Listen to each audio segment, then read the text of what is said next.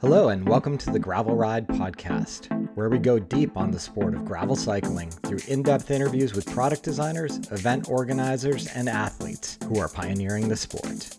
I'm your host, Craig Dalton, a lifelong cyclist who discovered gravel cycling back in 2016 and made all the mistakes you don't need to make. I approach each episode as a beginner to unlock all the knowledge you need to become a great gravel cyclist. Today on the podcast, I'm welcoming Randall Jacobs to the show for an interview. You may very well know him for his efforts in the Dirt episodes as my technical sidekick, as well as an increasing number of standalone interview episodes that he's handling on behalf of the podcast. I very much appreciate his technical orientation and his passion about the gravel cycling community. But today I wanted to get him on the show to talk about his new efforts with his company Lōgōs Components. He's introducing 3 new wheels this month to the gravel cycling community. We wanted to do an episode, obviously touching on the new company, but also as something that's standalone for anybody who's interested in upgrading their wheels or purchasing a wheel set for their gravel or mountain bike. I think there's a lot of nuance in the hubs, spokes, and rims that you can learn from this show that you can take across any decision you're making with any of the fine rim and wheel manufacturers out there in the world. So with that, before we jump in, I need to thank this week's sponsor, Hammerhead, and the Hammerhead Karoo 2 bicycle computer. The Hammerhead Karoo 2 is the most advanced GPS cycling computer available today with industry-leading mapping, navigation, and routing capabilities that set it apart from other GPS options. Free global maps with points of interest included like cafes and campsites means you can explore with confidence and on-the-go flexibility. I've talked about how I've been appreciating the Hammerhead and how increasingly I've taken the time to customize each screen. My latest way of geeking out was with my rival access componentry.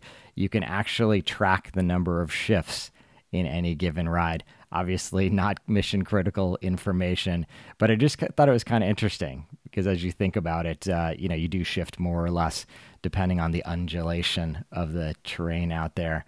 I very much appreciate Hammerhead's bi-weekly software updates. I always look forward to it. Sometimes it's things that are like no-brainers, like they've been improving their points of interest along the way. And other times it's deep tech that, I perhaps don't have a need for today. But I very much appreciate the fact that they update it constantly because it's just something that gives me confidence that I've always got the most up-to-date technology on my bicycle computer. Recently, I think I mentioned I've been doing some exploring in my hometown. I love and appreciate that return to home feature. I was out on a route actually when I was traveling, and I wasn't exactly sure how I was going to get home, and I was pretty beat, and I just navigated to return to start, and it gave me the most bike-appropriate route home, which was very much appreciated as I was cracking in the heavy Tucson heat. For a limited time, our listeners can get a free heart rate monitor with the purchase of a Hammerhead Karoo 2. Simply visit hammerhead.io right now and use the promo code TheGravelRide at checkout to get yours today. This is an exclusive limited time offer for our podcast listeners, so don't forget to use the promo code TheGravelRide. Add that free heart rate monitor into your cart, and when you purchase the Karoo 2, you'll get that heart rate monitor for free. Go to hammerhead.io, add both carts and the promo code TheGravelRide. With that said, let's jump right into my conversation with Randall. Randall, welcome to the show. Great to be back on, Craig. Been looking forward to this conversation.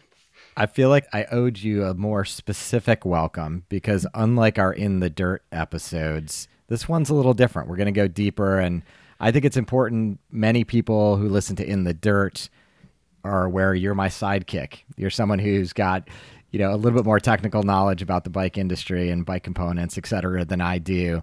And we're just a good muse for each other on our journey in this sport. But in today's episode, we're going to go a little deeper about you and your companies.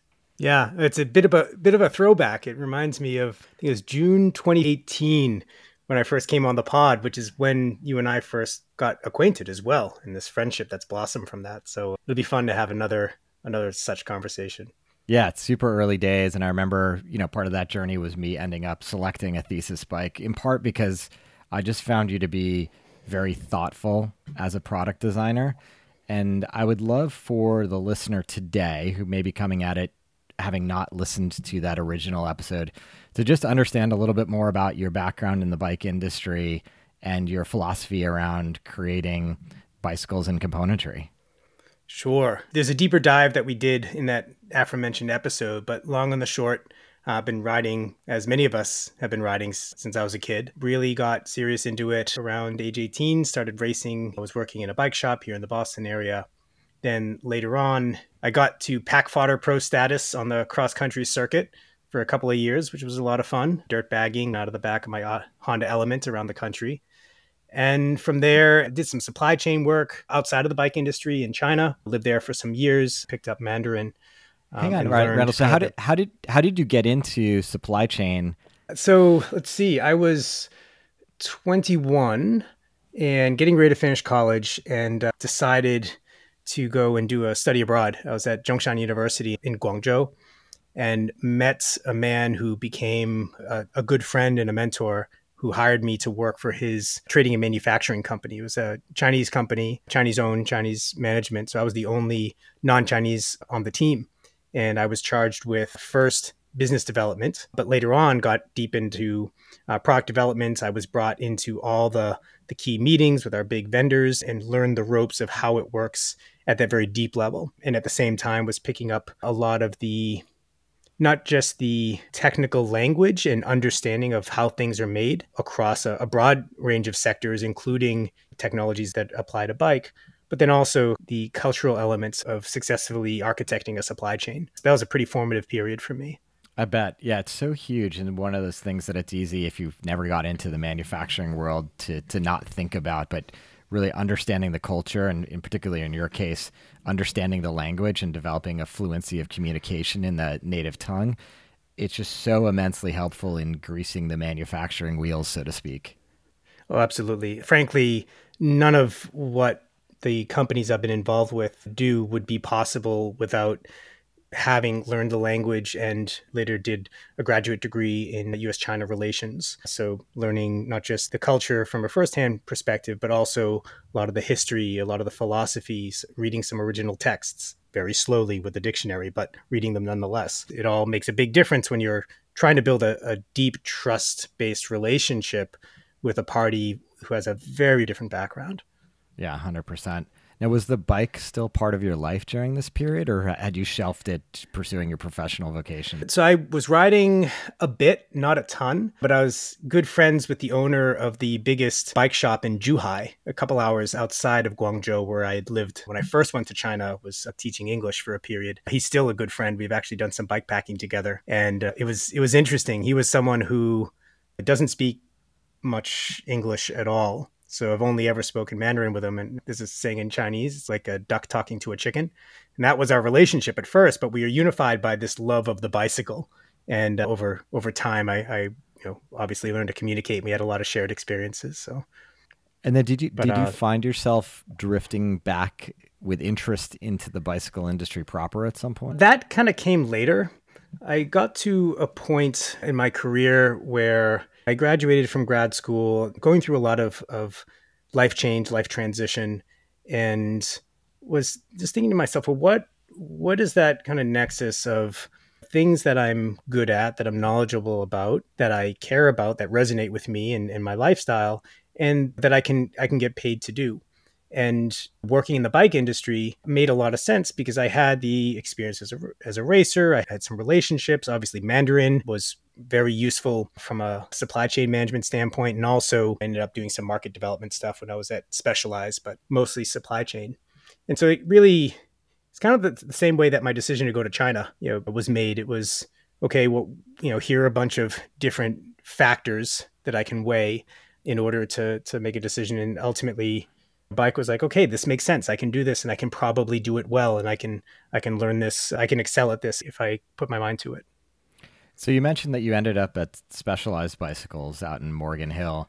Can you just talk about what your role was there and some of the things you've learned? Obviously, you had supply chain experience. You had the experience over in China, but transitioning to a bicycle-specific supply chain, what were some of the takeaways from that experience, and maybe what were some of the projects of note that you worked on? Sure. So I should make clear, I wasn't there very long, around a year. Some places are a good fit, some places are not for each of us. But Specialized in a lot of ways is arguably one of, if the not most innovative big brand, also a marketing powerhouse, and marketing is a substantial part of it. But there was a lot of very smart people in the room. And working for a company like Specialized, we were a major account.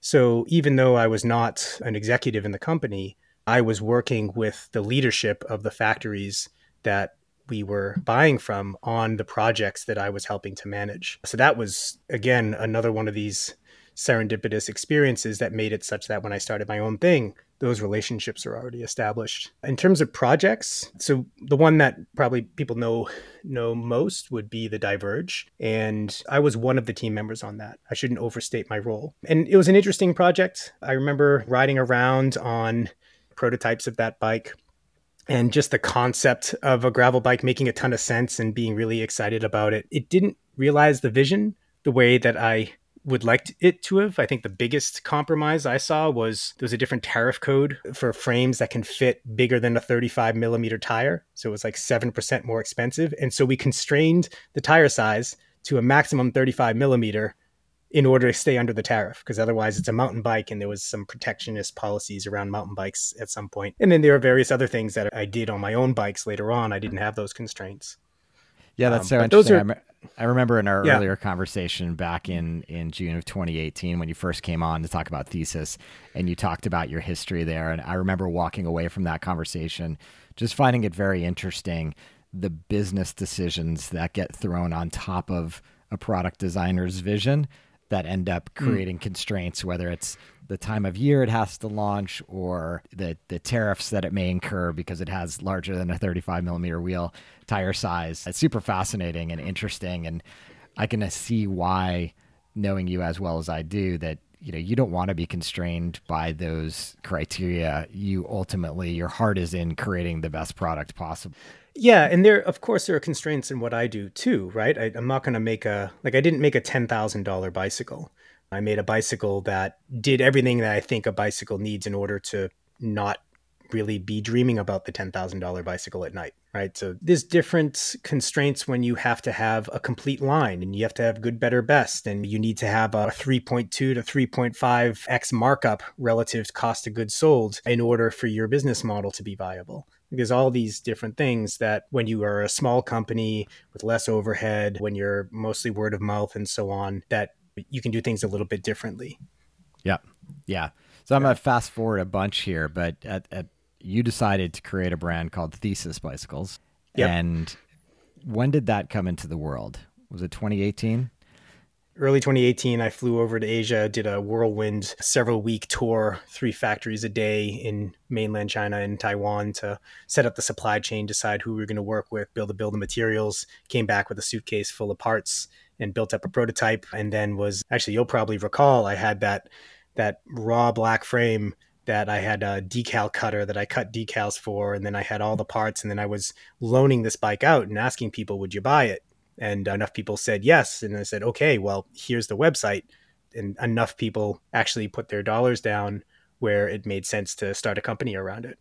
Yeah. And people keep saying yes to the Thesis bike. I mean, it's one of them that's in my quiver in my garage that I still enjoy to this day. I mean, it's super well executed. And I think my opinion of the bike has been well documented. One of the things along the way, you decided it was going to be a direct-to-consumer brand. You sourced a bunch of components primarily to make sure that every rider could get the precise fit that they want. I know you're a big advocate of differing the crank length size, for example. Handlebars are an obvious one, but crank length is one that often gets overlooked, and you get incredibly short riders still riding 172.5 cranks. In addition to those components, you also developed a Thesis wheel line.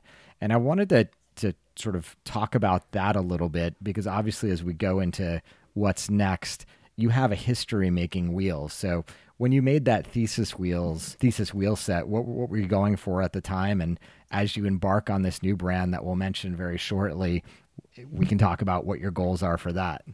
Sure. Well, actually, my wheel building history goes back a little bit further. I built my first wheels when I was 18 for myself, not knowing anything. So, literally ordering parts out of QBP, and I had some XT hubs and a Mavic rim and researched each component. And I built a set of wheels that held up. Later on, at Specialized, I was charged with revamping the Axis line, which I don't know if it's still this way, but at that time, it was basically their non-Roval house brand for all their more entry to mid-level stuff, and was able to talk to the wheel engineers at that time and really learned a lot from them. I read a pretty well-known book called The Bicycle Wheel by Jobst Brandt, amongst others, and kind of learned a lot of the physics of wheels at that time and the cost structure around them. And then with Thesis, those wheels, I just kind of incorporated all the best practices in terms of component selection and engineering and so on. And in fact, if you look at what we did for Thesis, you see a lot of that DNA in Lōgōs. Lōgōs takes it a step further, but it's a lot of the same principles.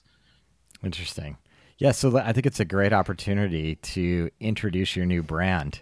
Why don't you just give us a little bit of an overview of the brand and what it means to you? Sure. So the brand is Lōgōs, Logos, which is a bit of a play there, right? Bike industry is notorious for just slapping some logos on things and throwing a bunch of marketing at things. But Logos is the concept of Logos. It's a Greek philosophical concept implying a reason or discourse, especially a reasoned discourse. And even deeper than that, the underlying principle of order and knowledge that underpins reality. The idea for Logos actually came from Sam Jackson, our head of brand, who's been with us for almost since the beginning, and it really deserves a lot of the credit for the brand identity and voice and a lot of the vision for the brand. Can't say enough how pleased I am with the work that he's done. But this idea of Logos being first principles based, which very much aligns with Thesis as well. There was a strong point of view, again, itself built on first principles. And it ties into other concepts that are very much aligned with how I see the world, and it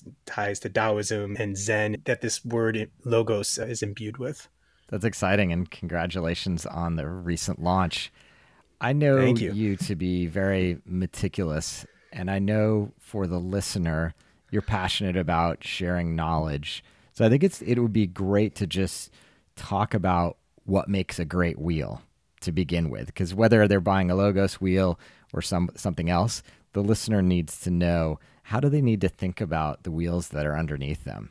Sure. The reality is that wheels, arguably more than any other component in the bike industry, there's a huge number of brands, there's a ton of marketing, a lot of storytelling that may or may not be based in reality or in science. And so, of course, what we do reflects my philosophy, reflects our team's philosophy.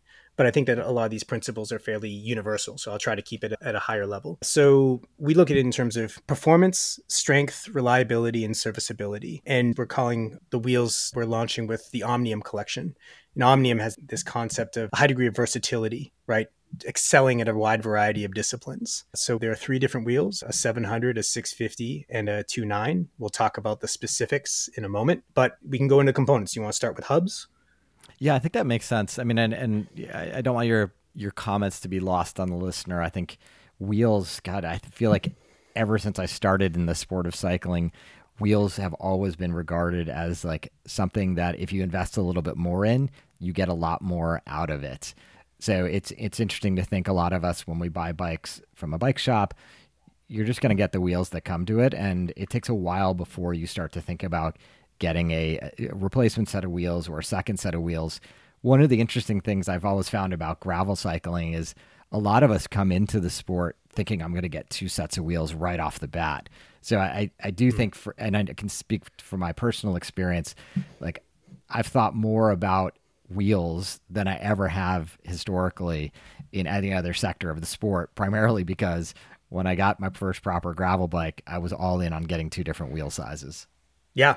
And in fact, one of our core theses, if you will, when we started Thesis was that you could have one bike that does nearly everything and 2 wheels were core to that. And we saw, I mean, we still see about a 50% adoption rate on 2 wheel set amongst our riders. And we encourage people before they start looking at an entirely new bike, well, consider 2 wheel sets as a way, as long as you have the tire clearance, of a way of getting more utility out of the same bike instead of having a road bike and a cross bike and a gravel bike and all these other bikes that if thoughtfully designed and thoughtfully curated from a spec standpoint, can actually serve all of those purposes really well. It's really an Yeah. omnium bicycle.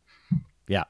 So if we're starting at the hub, I mean, for many of the uninitiated, the hub is a bit of a black box, right? As long as it's working and the bike is rolling forward, the bike you're buying off the shelf, you're not thinking too much about it. But what should people be thinking about with respect to hubs? Well, hubs are a major point of failure.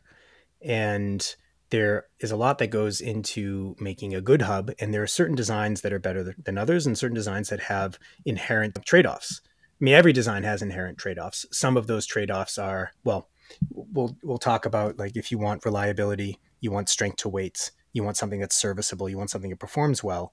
Well, there are certain designs that really aren't necessarily amenable to that. And then other designs that are, but they have other constraints. So there are pawl-based systems. These are systems that have spring-loaded pawls that press against an outer ring that has teeth in it to engage when they're turning. And this is a very common hub design. You see them on the very entry level. You also see some higher end versions of them that are out there and that tend to hold up better.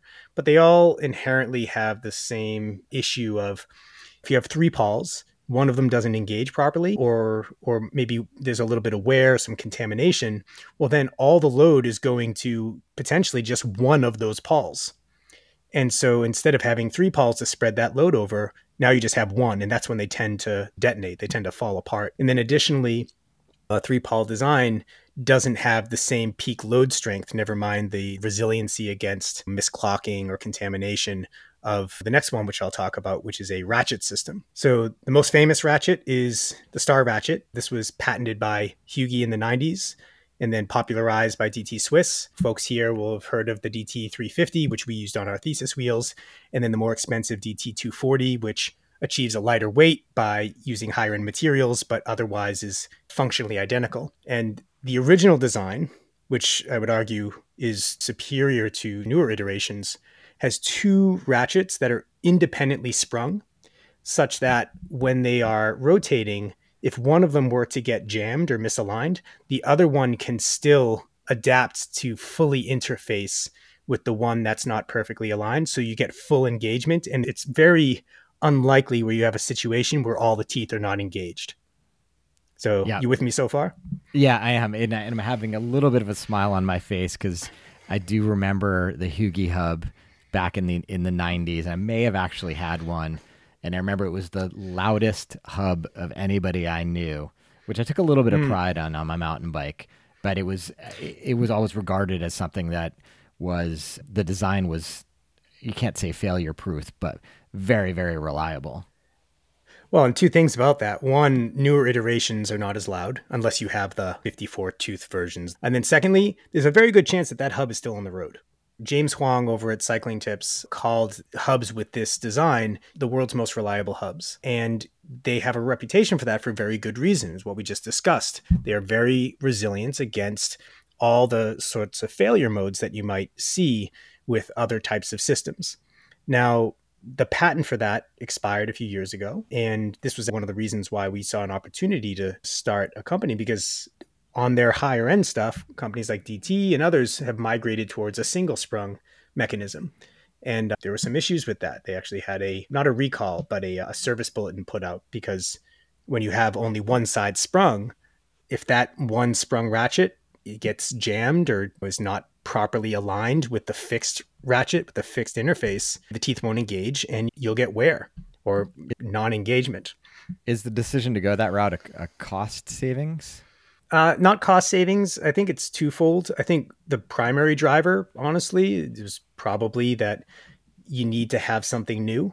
And if your thing goes off patent, then being able to point to something and say this new thing is better is useful. And there are some advantages to what's called the EXP system. I think they were able to shave a little bit of weight. They were able to push the main bearing outboard slightly to distribute forces a little bit better on the axle, at the expense of this gold standard reliability. And part of it is tolerances. So you need to have much higher tolerances on a product like that, because you only have one ratchet that's moving. So if it ever gets jammed, that fails, versus with dual sprung, if one of them gets jammed, as we said, the other one can slide to meet it. It's just something inherent about that design. that will always be true.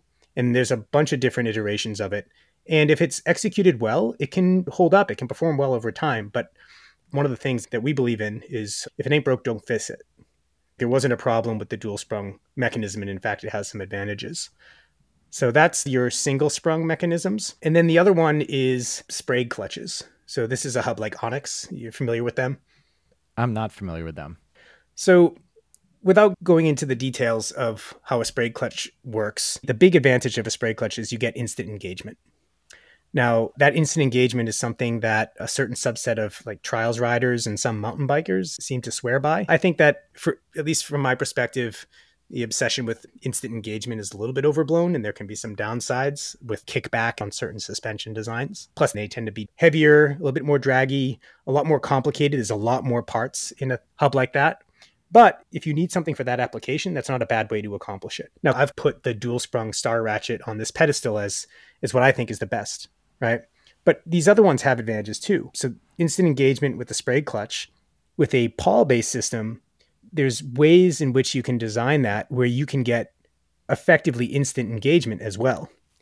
And so if instant engagement is really critical for you, well, with a star ratchet design, we use a 36 tooth star ratchet, which 36 tooth, 360 degrees of rotation divided by 36, that's 10 degrees of engagement. We find that that's kind of the sweet spot where you get a high degree of strength and reliability and long-term durability together with engagement that's plenty quick. But if you want instantaneous engagement, you're probably looking at pawl-based or Sprague clutches, and then just accepting the compromises of more complexity, less reliability, more weight, more drag. Yeah, it's always interesting from a business perspective when you layer in that patented technology component of it. That was on lock until, as you said, I think it was last year that patent expired and allowed other people to build in that way. Because until that point, if you were building a wheel and you wanted to, do something similar or not pay those licensing fees, you had to go through these efforts to kind of design something new that inherent with everything is going to have compromises and positive things and negative things about it. So it is interesting. It'll be interesting to see going forward if some of those companies that invested a lot in these other technologies actually just adopted a dual sprung floating star ratchet because it's off patent and they can do so now. I mean, there are a few others that are out there. Execution matters. Tolerances matter. The quality of the material, the quality of the machining, the quality of the heat treatment process. So the design of it is only one part that goes into making a great hub. One of the other things that I want to call out that I really like about this dual sprung star ratchet is because it's been out there so long and because it's so established. I mean, these have been used in Roval wheels and Bontrager wheels. NV used to spec DT hubs with this design. There's tons of parts out there and they're serviceable without tools. So some riders may already have parts that are compatible with our new hub set in their toolboxes because they already have a set of DT350s, the free hub mechanism, the end caps, the star ratchets and springs. All of these parts are interchangeable. So this gets into some of our philosophy around open standards. And this is effectively an open standard and arguably the best open standard. And I would argue further, the best standard period for hubs for the vast majority of riders. So we've gone nerd deep on the inside of this hub. And if you're interested, I think you have to either look at the hub on your bike or on the Lōgōs Components website. They've got a sort of a blown out diagram of the different components that are inside there. I do think it's interesting to have in your back pocket to understand and maybe even think about what you're riding today. But there's other parts of the hub that we should probably talk about. So outside of that mechanism is the hub shell. So how are you building these hub shells? Yeah. So one of the big things with a hub shell is, well, one, there's the material, and then there's two, how you process it. So a lot of hubs use 6061, which is a pretty standard, still a high grade aluminum, but it's cheaper to buy, cheaper to work with. So if you look in the specs of some of your components, these are numbers that you'll see. And this is just relating to the formulation of the alloy. We use in our hub shell a material called the 6082 T6. And this is stronger and lighter, but also more expensive to purchase and to process. And that T6 refers to the heat treatment process. You start with a billet of this material, you cold forge it. So these giant forging machines to forge this form. And then you heat treat that. And then you put it on a lathe to machine out all the circular parts on the internals and external of the hub. And then you use a multi-axis mill to mill out all the features. And that's the main differentiator, for example, between the DT350 and the 240 is that material and the fact that because it's stronger, you can machine away more of it and still get the same strength. And because we're making them in-house now, we're able to use the higher end material, but still put it into a product that is, in this case, grand. Got it. And then the final component of that hub is obviously the bearings, and bearings get a lot of attention in the bike industry. Why don't you talk about your choices there, and what should riders be thinking about with respect to bearings? Honestly, any good brand name stainless steel bearing with good seals and so on is going to work well. I'm actually going to take a step back from answering this one because I'm going to have someone on the pod to go deep nerd on bearings in the future. We did look at ceramic and found that there's not really any advantage to ceramic for the vast majority of riders who don't have sponsorship and a team mechanic, because you get a trivial performance benefit, and that performance benefit turns into a deficit pretty quickly because they wear so quickly for reasons that I'll hold off until that in-depth bearing interview. That makes sense. And funny, on my bottom bracket for my recent build, I was sort of enamored by the notion of doing a ceramic bottom bracket, but in talking to the experts, I ended up with a stainless steel bearing bottom bracket as well. Yeah. I made the mistake in my racing days of spending a lot of money on ceramic bearings and not having reviewed the science. And so I tend to be a lot more disciplined these days. Better than my racing days where people were spending money replacing all of their steel bolts with titanium bolts and spending ungodly amounts of money to save a few grams here and there. I guess you pay more attention when you're buying many thousands of bearings than when you're buying one bicycle's worth. Yeah. Yeah, exactly. Well, it's coming out from the hub. We've got spokes and nipples to talk about, and then really definitely want to get into rims because I think there's a lot of kind of takeaways that people need to revisit regarding rim technology that I want to get into. Sure. Let's start with spokes. So we use Pillar Wing 20 spokes, which is a bladed, actually more of a diamond wing-shaped spoke. And we use these not because they're aero, though that is a benefit, but because the same process that generates that aerodynamic shape is a cold forging process, effectively. It's a cold rolling process that helps to orient the grain structure of the metal in the spoke to improve its elasticity and thus its fatigue life. That spoke also has some complex strain relieving at both ends by the threads and by the head. And these are the areas where the spoke tends to fail. And with a lightweight spoke, they want to wind up. So if you're using a lightweight round spoke, as you're building it, you're going to essentially twist the spoke. But if you have a bladed spoke, you have something to grab onto and a reference point to be able to see, okay, this spoke is oriented straight. And any twisting in that spoke is, again, these are stresses that are going to result in increased fatigue and failure over the life of the spoke. So that's why we went with these ones. In Pillar, they make a great spoke out of the same high-end Swedish Sandvik material. 302 plus is the particular wire that they start with, which is what a lot of the top-end spokes start with. And it just makes for a spoke that's really lightweight, really easy to build with, and that has outstanding durability. And you're lacing those to brass nipples. Am I correct there? Exposed brass nipples. Yeah. We have essentially a zero tolerance policy towards aluminum nipples or hidden nipples. And the reason being that, well, first, aluminum ones, they tend to seize, split, and fail. And for a wheel to perform at its best for a long period of time, there is some basic maintenance that needs to be done, part of which is checking the tension and truing it and retensioning as needed. We'll talk in a moment about how you can reduce the maintenance that's required. But with an aluminum nipple, well, two things. One, you tend to get oxidization that results in the nipple seizing in the interface with that stainless steel spoke, right? So now you have an oxidization process, a chemical process where it's making it so it's sticking. And yeah, you can put spoke prep on there so it doesn't stick, but eventually that oxidization is going to take place. And then it's a much softer material than brass. So brass won't oxidize in the same way, and it's harder. So why would you use aluminum then? Well, it's lighter. Well, how much lighter? Well, with a 24 spoke wheel, so 48 spokes total, 48 nipples, it's like 36 grams. So for 36 grams, you're going to take a wheel that could last a really long time, and you're going to make it so that there's a good chance, especially if you ride in rain or any sort of wet conditions, that the moment you try to true this wheel or retension the wheel, you're going to have to rebuild it from scratch with new spokes. It Yeah. gets real expensive real quick. That makes sense. And I will make a point on exposed nipples. I'm definitely a big fan of that. A couple wheels I've ever had that have broken. I've been fortunate not to break a lot of spokes in my life, but I did break one on a hidden nipple wheel, and it was the most frustrating experience in my life trying to fix that wheel. Yeah. Well, and that's a more extreme, but still common scenario. But again, being able to just tension the wheel, right? If I have a hidden nipple, I need to remove my tires. I might be wasting the sealant that's in there because everything is going tubeless now. I have to remove the valve stem and the rim tape, right? And then I need to go in and access the back of the nipple from there. And then when the wheel is all trued, well, then I got to clean up the rim so I have a nice clean surface, and then I have to retape it. I got to put the valve stems in. I need to put the tire back on, and I need to put sealant in and then reinflate it. And so it's harder to true. There's no aero benefit. This has been shown. The one tiny benefit is that you can have a slightly smaller spoke hole, but you can make up for that with just having a tiny bit more carbon reinforcement, and the added weight is on the order of single grams. Yeah. And so I'll add those single grams every day.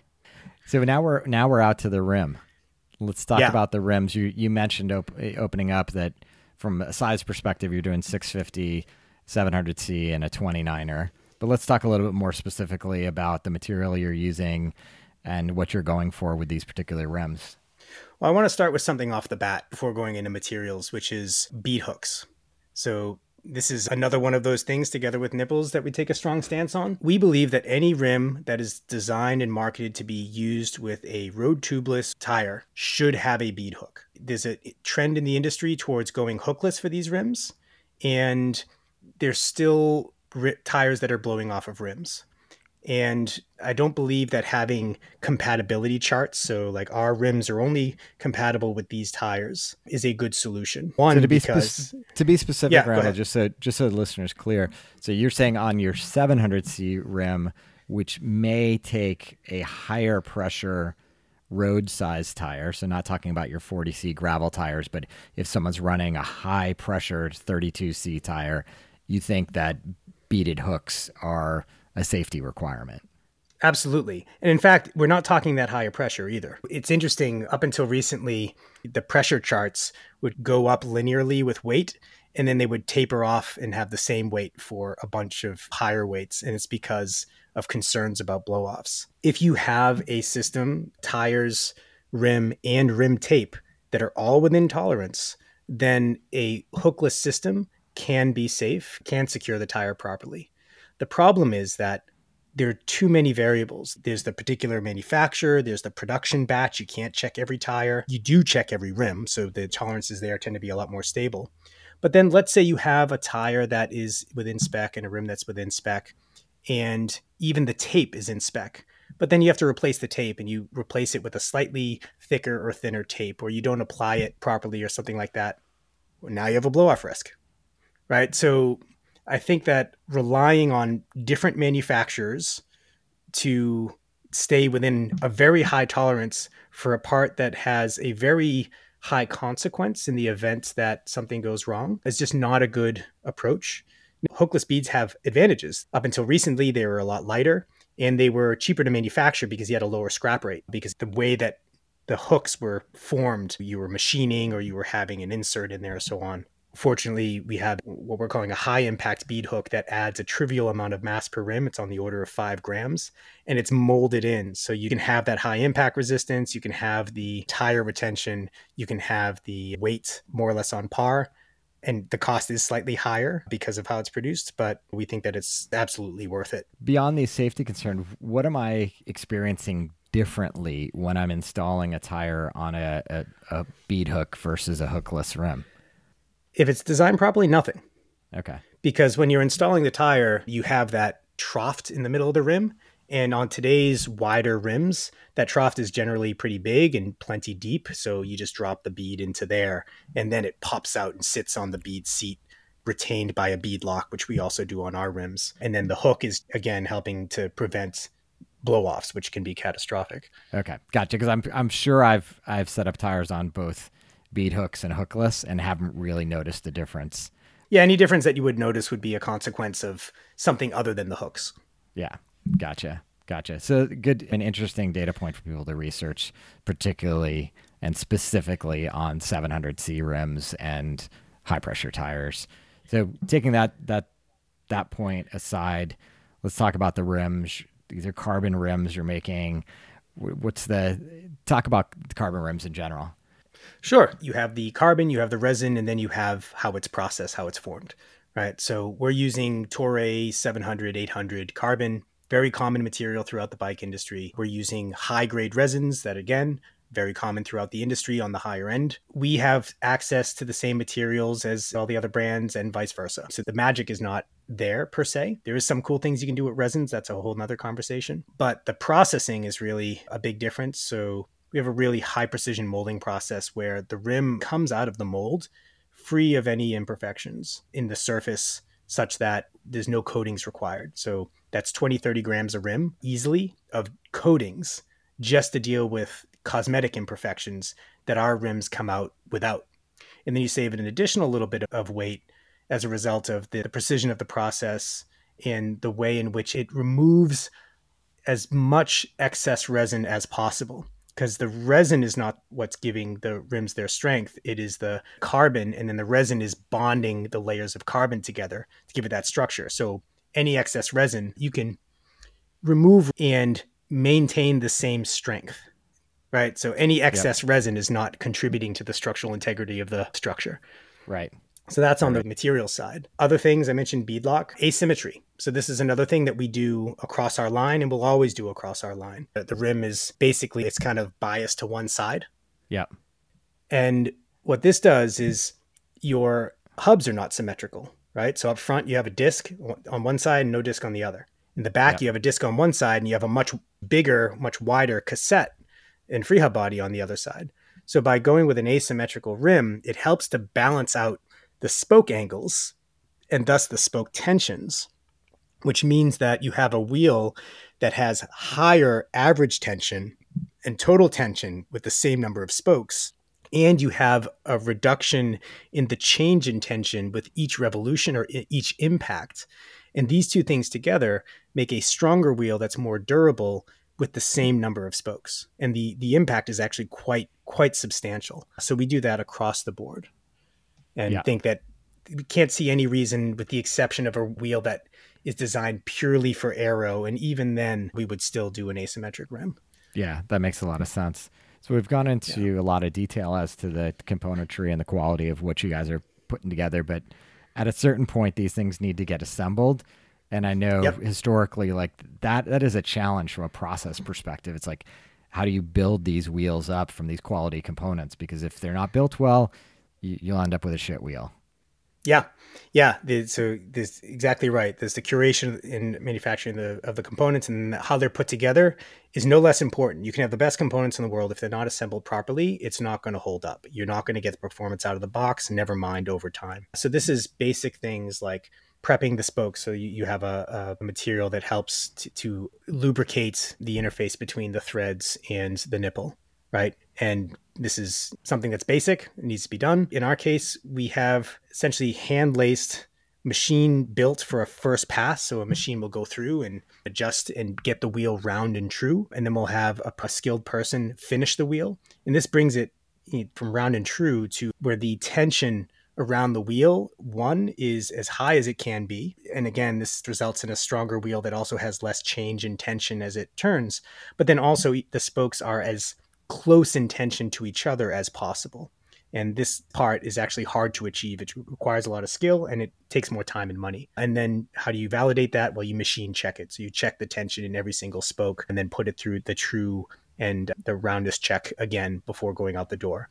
Yeah, that makes sense. So I think we've dug in pretty deep on wheel technology and given the listener a lot to think about. I'm sure people are going to be interested in these wheels. We've talked about, all three sizes are going to have asymmetric rims. The 700C is going to have a high impact bead hook for the reasons you mentioned. The other two are going to be hookless.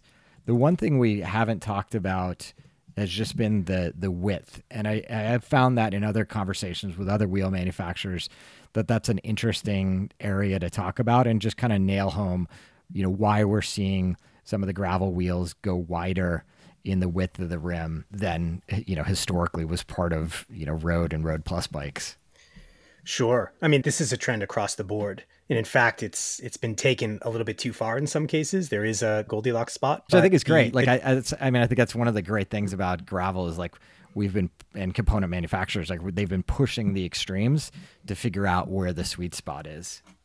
To figure out what the sweet spot is, but then also to meet what the market is telling them to make and not really sticking to first principles. It's like, oh, people have a perception that wider is better, so let's keep going wider. Yeah. Right.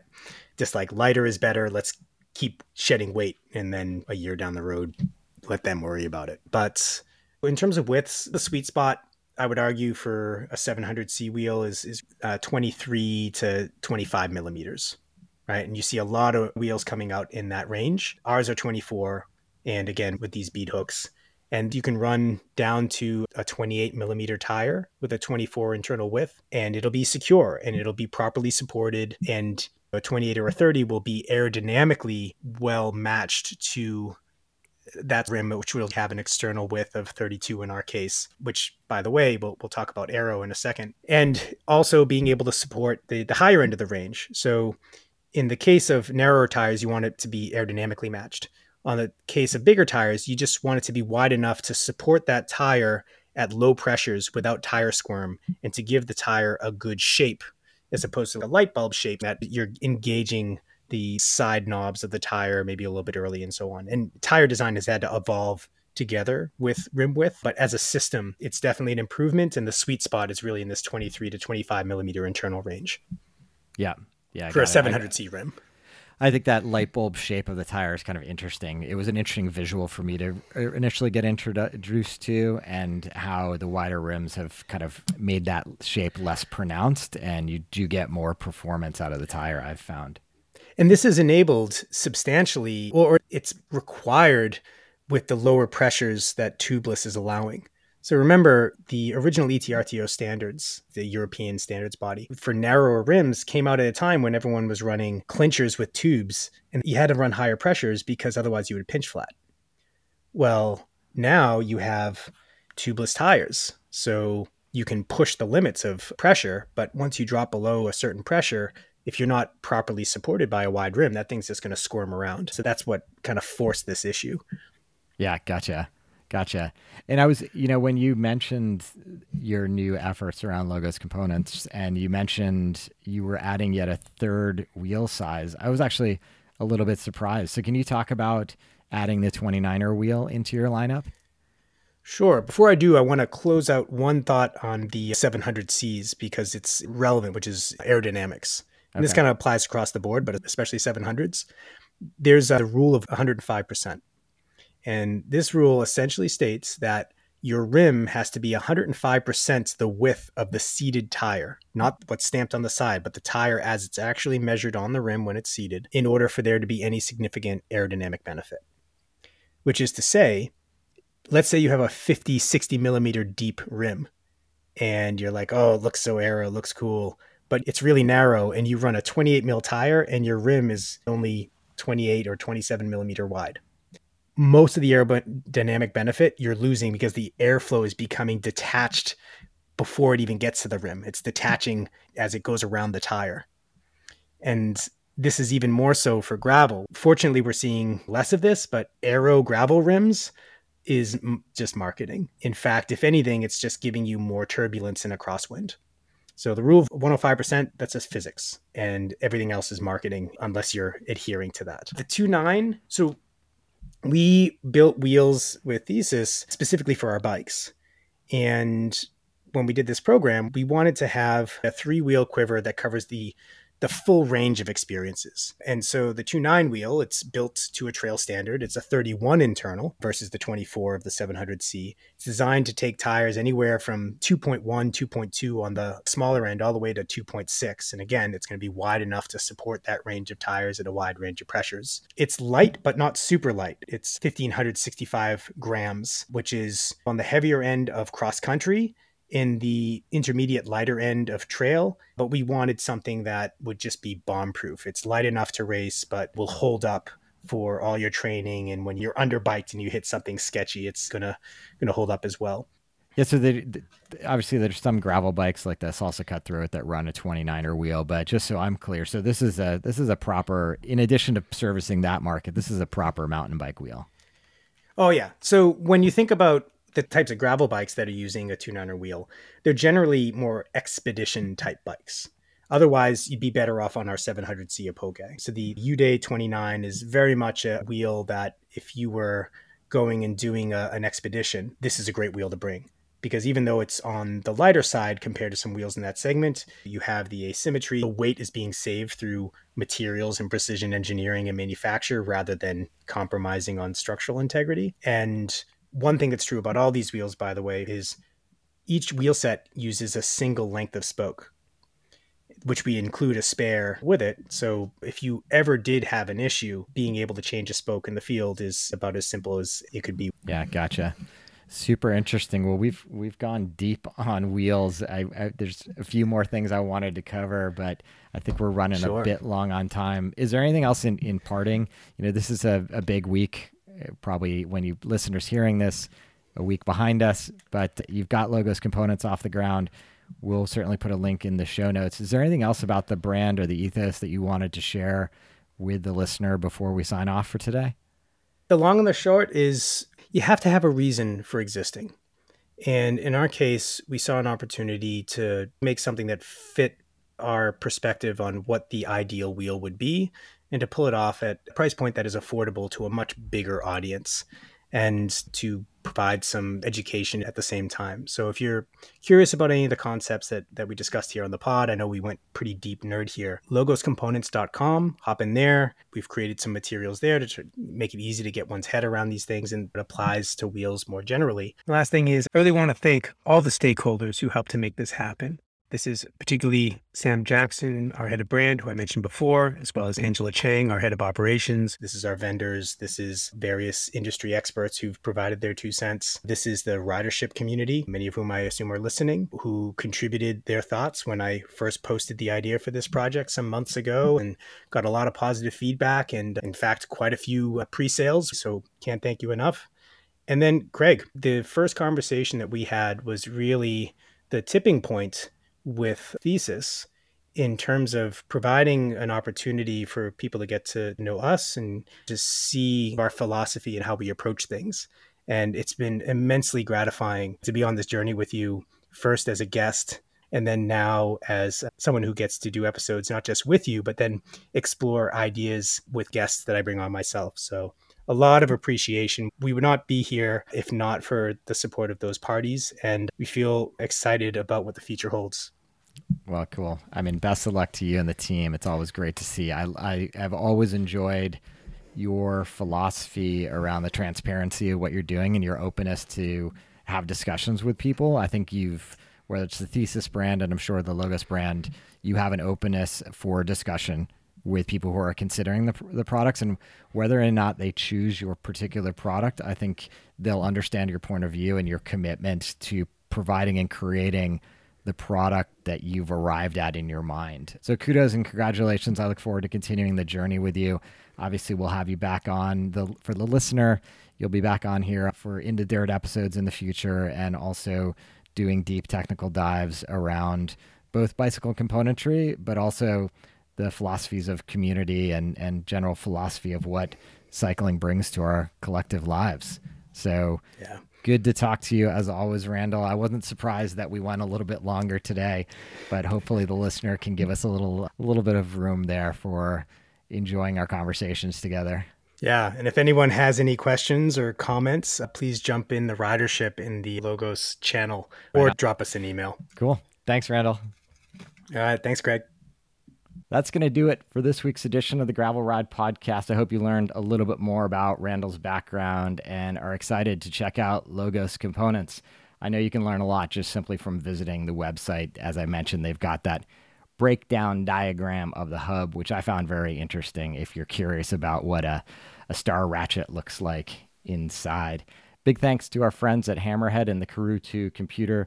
Remember, use the code TheGravelRide to get that free heart rate monitor with the purchase of your Karoo 2 computer. If you're interested in connecting with me or Randall to ask questions about this podcast or otherwise, best way to do it is simply join the Ridership. It's a free global cycling community. It's at www.theridership.com. You can interact with the two of us, but also more importantly, thousands of other athletes around the world to answer your questions and share your joy and share routes from around the world. If you're interested in supporting the podcast, you can visit buymeacoffee.com/thegravelride, where ratings and reviews are hugely appreciated. Until next time, here's to finding some dirt under your wheels.